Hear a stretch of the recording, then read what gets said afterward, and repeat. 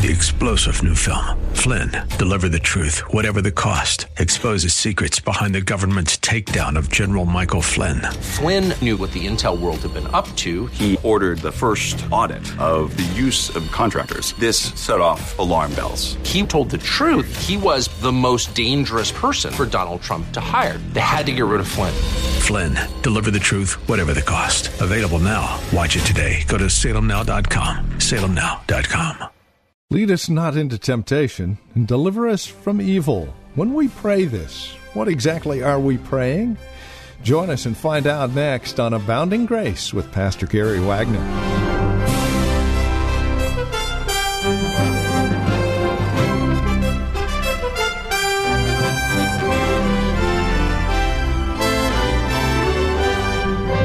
This is Abounding Grace with our teacher and pastor Gary Wagner, the ministry of Reformed Heritage Church in San Jose. Welcome to our program. We continue our series on the Lord's Prayer. We're focusing on the sixth petition, found here in Luke chapter 11, verses 1 through 4. And the petition is, lead us not into temptation and deliver us from evil. We have seen the sovereignty of God in this petition, making the prayer possible. And today we continue our look at the power of evil in this world, making this petition necessary. Please join us. Here's our teacher and pastor Gary Wagner with today's broadcast of Abounding Grace. There is the world. By the world, I don't mean the trees and the grass and the mountains. I'm not talking about God's creation. I mean the system of evil that's all around us. Mankind in rebellion against God, with all of its allurements and institutions and attractions. Jesus said in Luke 21, 31 through 35, be on the guard that your hearts may not be weighed down with dissipation and drunkenness and the worries of this life, and the day come on you suddenly like a trap, for it will come upon all those who dwell on the face of the earth. Don't let this world squeeze you into its mold, Paul tells us later. This whole world has as its goal to destroy you. Don't think that this American culture is a friend of grace. Don't think it's a friend of yours. Don't think that the society we live in, this country or this state, is your friend. Everything about mankind in rebellion against God has one goal, and that is to weigh you down with dissipation and drunkenness and the worries of this life, with all of the other allurements and attractions of this world. Someone asked a friend of mine, John Lofton, who was a syndicated columnist, why it is that the media is always attacking and slandering Christians. And John, as some of you know, not known for his gentleness of speech, said, because this culture hates you and wishes you were dead. And if you think that's an exaggeration, beloved, you are in trouble and you are a fool. We must acknowledge that this culture is ready and willing to devour us. And for that reason, we must pray, Lord, lead us not into temptation, but deliver us from evil. But then there is the flesh also. James 1:14 says, everyone is tempted when he's carried away and enticed by his own lust. Now, when the Bible talks about the flesh, understand what it means. It does not mean skin and bones and sinew. The word means fallen human nature. The unbeliever is eaten up with it. He's totally depraved. But even the Christian who has been born all over again by God's grace still has to struggle with the remnants of the flesh that remains within him. Remnants of that old fallen human nature, old desires and habits, tendencies and patterns, the Christian will have to struggle with until he dies. So not only does he have to worry about Satan out there trying to destroy him, and he not only has to be concerned that he lives in a world that is trying to destroy him, but he also has to bear in mind that he has something within himself that is trying to destroy him. And that is the remnant of that old life that dominates the unbeliever. Write this on the inside of your eyelids. It was said by John Owen back in the 1600s, and I've had to say it to myself untold times in my life. He said, "You must always be at killing sin because it is always at killing you." You must always be at killing sin, dealing with sin in your life and surrendering yourself to God and depending upon the power of the Holy Spirit, because the sin that is in your life is always at killing you, beloved. It's never in remission. It never takes a rest. It's always eating and gnawing and corrupting and polluting.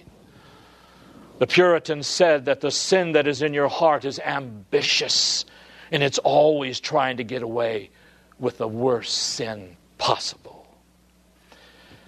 So if you left sinful desires and appetites and lust alone in your heart, and you didn't deal with them according to the Word of God and the power of the Holy Spirit, then they would lead you to commit whatever those desires wanted you to perform, even the worst form of sin.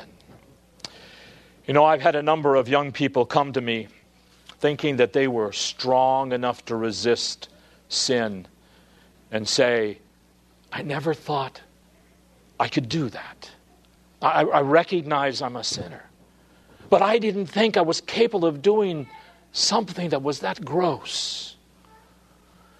And that's because they didn't deal with the sin in their life that is always, always trying to get away with as much as it can. So it's because of the power of evil all around us and in us that we must fervently pray every day, "Lord, lead us not into temptation, but deliver us from evil." And then there is, of course, that weakness of man, your weakness and mine. Our catechism says that when we are praying the sixth petition, we are acknowledging that we, even after the pardon of our sins, by reason of our corruption, weakness, and lack of watchfulness, are not only subject to be tempted and forward, and that is eager and ready, to expose ourselves unto temptation, but also of ourselves unable and unwilling to resist them, to recover out of them, and to reprove them, and that is to learn from them. And we are worthy to be left under the power of them. Now, this is talking about those whose sins are forgiven, my friends. It is reference to those who are Christians. And it says, because of the remaining corruption and weakness that our indwelling sin causes in our heart, we are subject to be tempted. We are ready and eager to be tempted. We are unable and unwilling to resist temptation, and we are unwilling and unable to recover out of temptation and to learn from it. And we are worthy just to be left under the power of sin and temptation until we go to hell. There is indwelling sin within you, my friends. You must take that seriously, even as a Christian. You are a new person in Christ, but you are not a perfect person. And you will not be perfect until you die and are raised from the dead. And until then, says Paul in Romans 7 and various other places, such as Galatians 5:17, he says, "For the flesh sets its desires against the Spirit, and the Spirit against the flesh. For they are in opposition to one another, so that you may not do the things that you please." There is a struggle in the Christian that the unbeliever does not experience because he is a slave to sin. Your conflict, the war between the flesh, that is the remnant of the old life, that fallen human nature, and of the Spirit with a capital S, which is the new life that God has brought into you, that is filled with the Holy Spirit, are always in a ferocious war. There is never peaceful coexistence between them. There is not a neutralized zone. The remnants of your sinful life are always lusting against the Holy Spirit, trying to bring down, corrupt, and degrade the new life that you have in Christ. And your new life in Christ, empowered by the Holy Spirit, is always lusting against the flesh and seeking to bring it down and to discredit it and to oppress it and destroy it. That's what's going on in your life as a Christian. You say, but preacher, I'm not aware of such a conflict going on in me. Every Christian has that conflict. Every Christian has that conflict. And if this sounds weird and strange to you, you need to give me a call this week. We need to talk, beloved. Because if you are a true Christian, you will have this ferocious war that makes you weak in and of yourself without Christ. Now, what are the effects of indwelling sin? They are, first of all, that we are subjected to temptations. We let things tempt us. Second, we are ready, quick, and eager to expose ourselves to temptations. This indwelling sin makes us eager. We want to put ourselves in places where we're going to be tempted. We are so weak that we leave ourselves open to be tempted. And let me give you an example through King Jehoshaphat. Turn to 2 Chronicles chapter 18. Now, Jehoshaphat was a great and godly king. He was a man of prayer.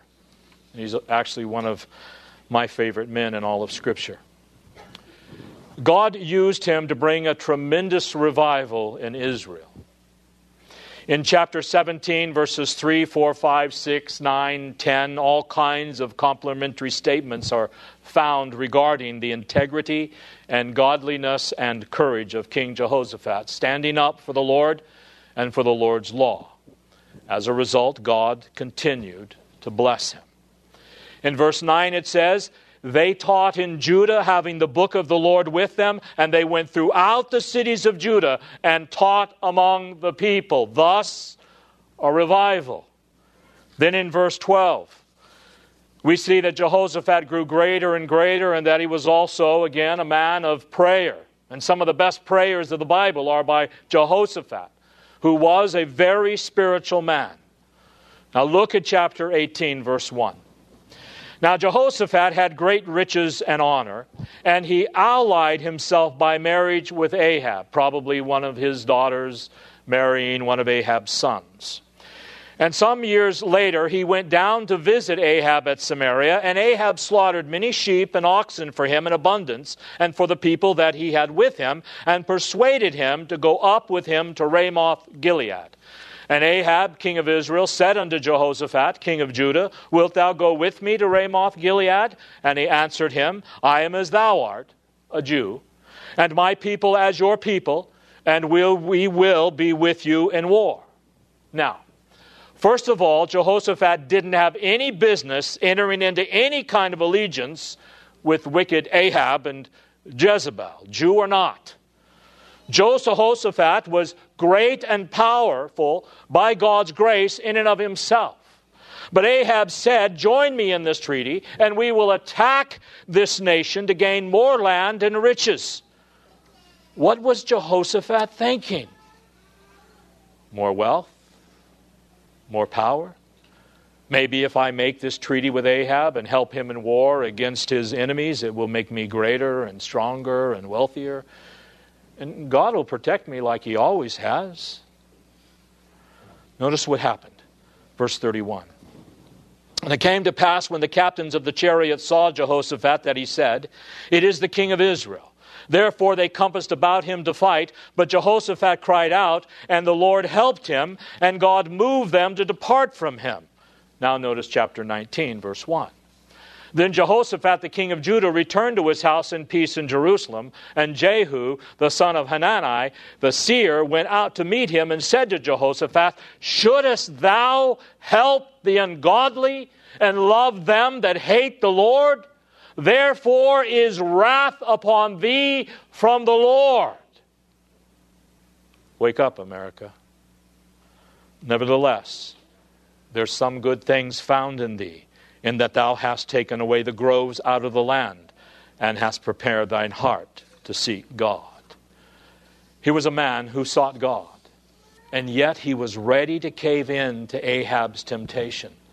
So that God had to bring a prophet into his life and say to him, how dare you enter into an allegiance and succumb to temptation with a man who hates your God? Now the point I'm getting at is, here is an example of a godly man of prayer whom God blessed abundantly, and yet left to himself and the weaknesses of his own life and indwelling sin, was too quick and too eager and too ready to cave into a temptation to Ahab. Also, the effects of indwelling sin makes us unwilling and unable to resist temptation, to recover out of it, and to learn from it. You see, if it wasn't for God's Holy Spirit in our lives, we wouldn't even want to resist temptation.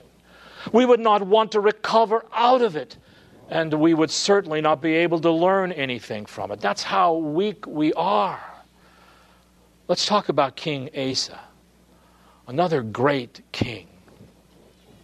Turn to 2 Chronicles chapter 16, and I'll read the first 10 verses.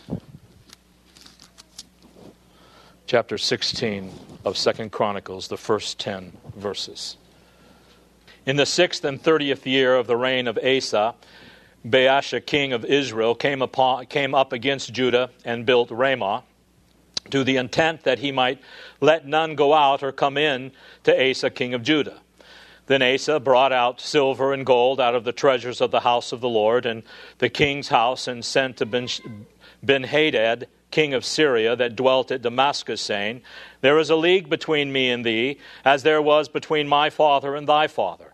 Behold, I have sent thee silver and gold. Go, break thy league with Baasha, king of Israel, that he may depart from me. And Ben-Hadad hearkened unto Asa, and set the captain of his armies against the city of Israel, and they smote Ijon and Dan and Abelmaim and all the store cities of Naphtali. And it came to pass, when Baasha heard it, that he left off building of Ramah and let his work cease. Then Asa the king took all Judah, and they carried away the stones of Ramah and the timber thereof, wherewith Baasha was building, and he built there with Geba and Mespah. And at the time Hanani the seer came to Asa king of Judah, and said unto him, because thou hast relied on the king of Syria, and not relied on the Lord thy God, therefore is the host of the king of Syria escaped out of thine hand. We're not the Ethiopians and the Lubims, a huge host with very many chariots and horsemen.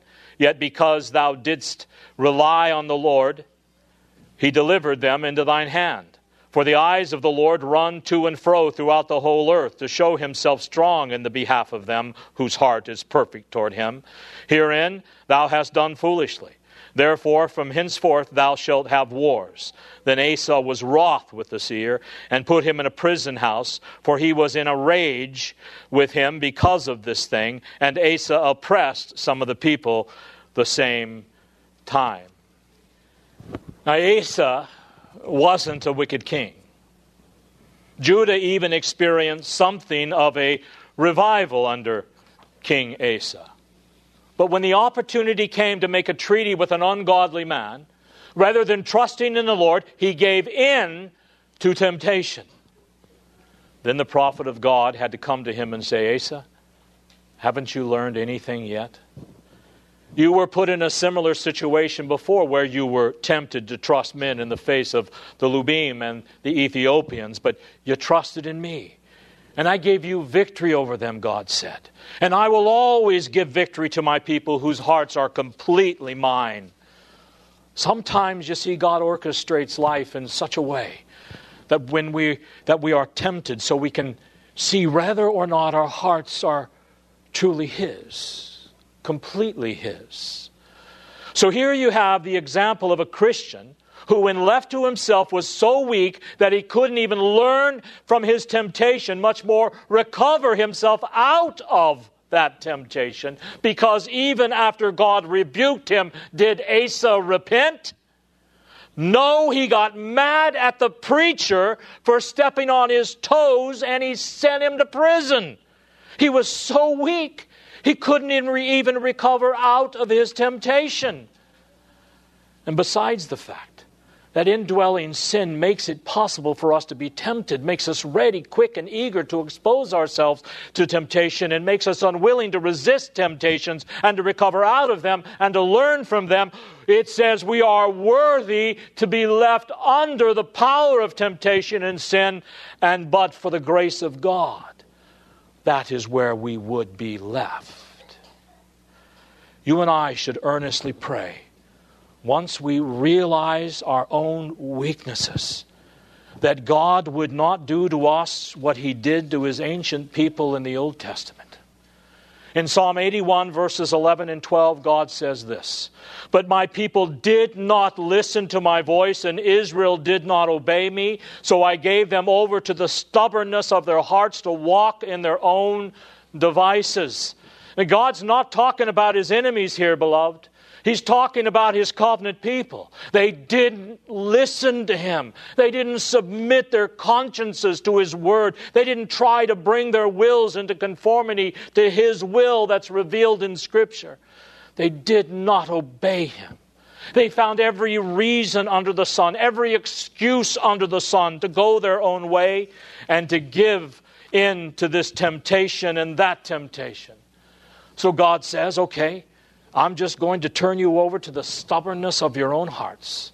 I'm just going to let them live the rest of their lives according to the wicked devices and schemes and strategies and seductions of the world, the flesh, and the devil. Does that describe any of you? Is caving into temptation just a normal thing for you and you've gotten used to it? Rather than fighting and struggling against it, you just give in. Evil is powerful in our lives, beloved, and we are terribly weak. I urge you today, rather than waiting for a sovereign God to lead you into those times of frustration and captivity and for sin to teach you lessons, I pray right here and now that in your heart of hearts you will pray, Lord, lead me not into temptation, but deliver me from evil.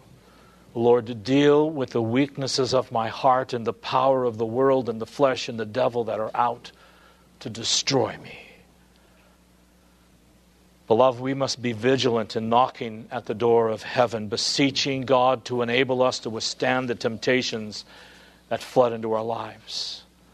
We cannot wake day by day without crying to God for his strength and wisdom to overcome the evil all around us, thinking we can do it all on our own. You cannot. Outside of Christ, we will fall over and over again. Do not fail to pray regularly, Lord, lead us not into temptation, but deliver us from evil. For on your own, you are much too weak to beat back the wiles of Satan, the deceptive powers of this world, and the darkness of even your own hearts. Amen. Let us pray. Father God, be with us, strengthen us, and enable us to overcome those temptations that come flooding into our lives. We do not want to be left to our own devices, but if it is necessary for us to learn those lessons we need to learn, to better glorify and honor you, then Lord, we beseech you to guide us and protect us through those valleys. For Christ's sake, amen. Well, that's all the time we have. This has been Abounding Grace with Pastor Gary Wagner, the ministry of Reformed Heritage Church in San Jose. It is our goal and desire that you would abound in grace through the preaching and teaching of God's Word. And that is why we come to you on a daily basis. Now, as we close out our time together, we also realize that some of these messages that are presented here on Abounding Grace are well worth reviewing again at your convenience. Maybe you joined us a bit late. Well, we have copies on CD. They're just $5. Mention today's date as you call or write to us. Here's how to get in touch with us. The phone number is 408-866-5607. That's 408-866-5607. You're welcome to also visit our website, learn a bit more about us. We're at reformedheritage.org. Again, reformedheritage.org. And then, of course, if you would love to partner with us, if you're feeling led of the Lord to become a financial partner with us as we continue this ministry here on this station, please write to us at PMB number 402. And the address is 1484 Pollard Road, Los Gatos, California. The zip code is 95032. Or, again, simply call us, 408-866-5607. That's 408-866-5607. You're also welcome to join us for worship. Sunday services here at Reformed Heritage Church are at 5055 Lone Hill Road in Los Gatos. We meet at the Lone Hill Church 2 in the afternoon. Directions can be found at reformedheritage.org or by, again, calling 408-866-5607. We thank you for joining us and trust we'll see you again next time we get together for another broadcast of Abounding Grace with Pastor Gary Wagner. 3-star General Michael J. Flynn, head of the Pentagon Intelligence Agency, knew all the government's dirty secrets. He was one of the most respected generals in the military. Flynn knew what the intel world had been up to. He understood its funding. He ordered the first audit of the use of contractors. This set off alarm bells. The explosive new documentary, Flynn, Deliver the Truth, Whatever the Cost, uncovers the facts behind this scandal. Flynn told the truth. He was the most dangerous person for Donald Trump to hire. I find out the worst enemy that I'm going to face in my life is right here in America. They took my assessment and they wanted me to change it. And I was like, I'm not changing it. They had to get rid of Flynn. With in-depth interviews, archival footage, and never-before-seen personal records of the man behind the headlines. I just felt like I was drowning. Flynn, Deliver the Truth, Whatever the Cost. Available now. Watch it today. Go to salemnow.com. salemnow.com.